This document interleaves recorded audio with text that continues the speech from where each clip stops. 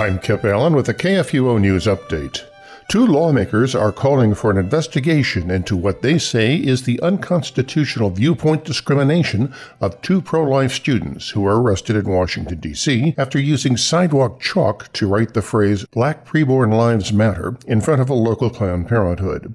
The students, who are affiliated with Students for Life of America, were charged with defacing public or private property, which is punishable by a fine of up to $1,000 and/or up to 180 days in jail. Fox News is reporting that Representative Jim Jordan of Ohio, who is the ranking member of the House Judiciary Committee, and Representative James Comer of Kentucky of the Oversight Committee wrote a letter to Assistant Attorney General Eric Drivin questioning the validity of the arrest. The arrest raised eyebrows, particularly because the slogan "Defund the Police" was recently painted on a prominent D.C. roadway adjacent to the Mayor's Commission painting of Black Lives Matter, without similar consequences. Students for Life of America has said it intends to pursue legal action against the Metropolitan Police Department for its viewpoint discrimination. In June, President Donald Trump issued a pro-life rule that will protect pro-life Americans and help save babies from abortion. His administration implemented a rule to block the effects of an Obamacare provision that would be used to compel doctors to participate in abortions.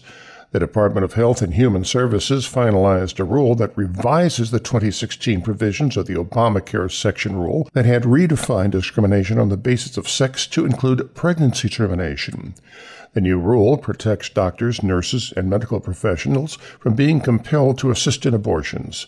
But Monday, a federal judge blocked that rule just one day before it was to have taken effect and relied on a Supreme Court decision relating to sexual orientation and gender identity to block the rule, which also pertains to those issues. An unborn baby may be protected from abortion in Florida after a court ruled against a teen who's trying to get a secret abortion without her parents' knowledge or consent. The Miami Herald reports that the Second District Court of Appeals rejected a lawsuit by 14-year-old Jane Doe, who's challenging the new state parental consent law. The pro-life law, which went into effect July the 1st, requires girls under the age of 18 to obtain parental consent before having an abortion. The law includes exceptions for medical emergencies and allows a judge to grant permission instead of a parent, a judicial bypass.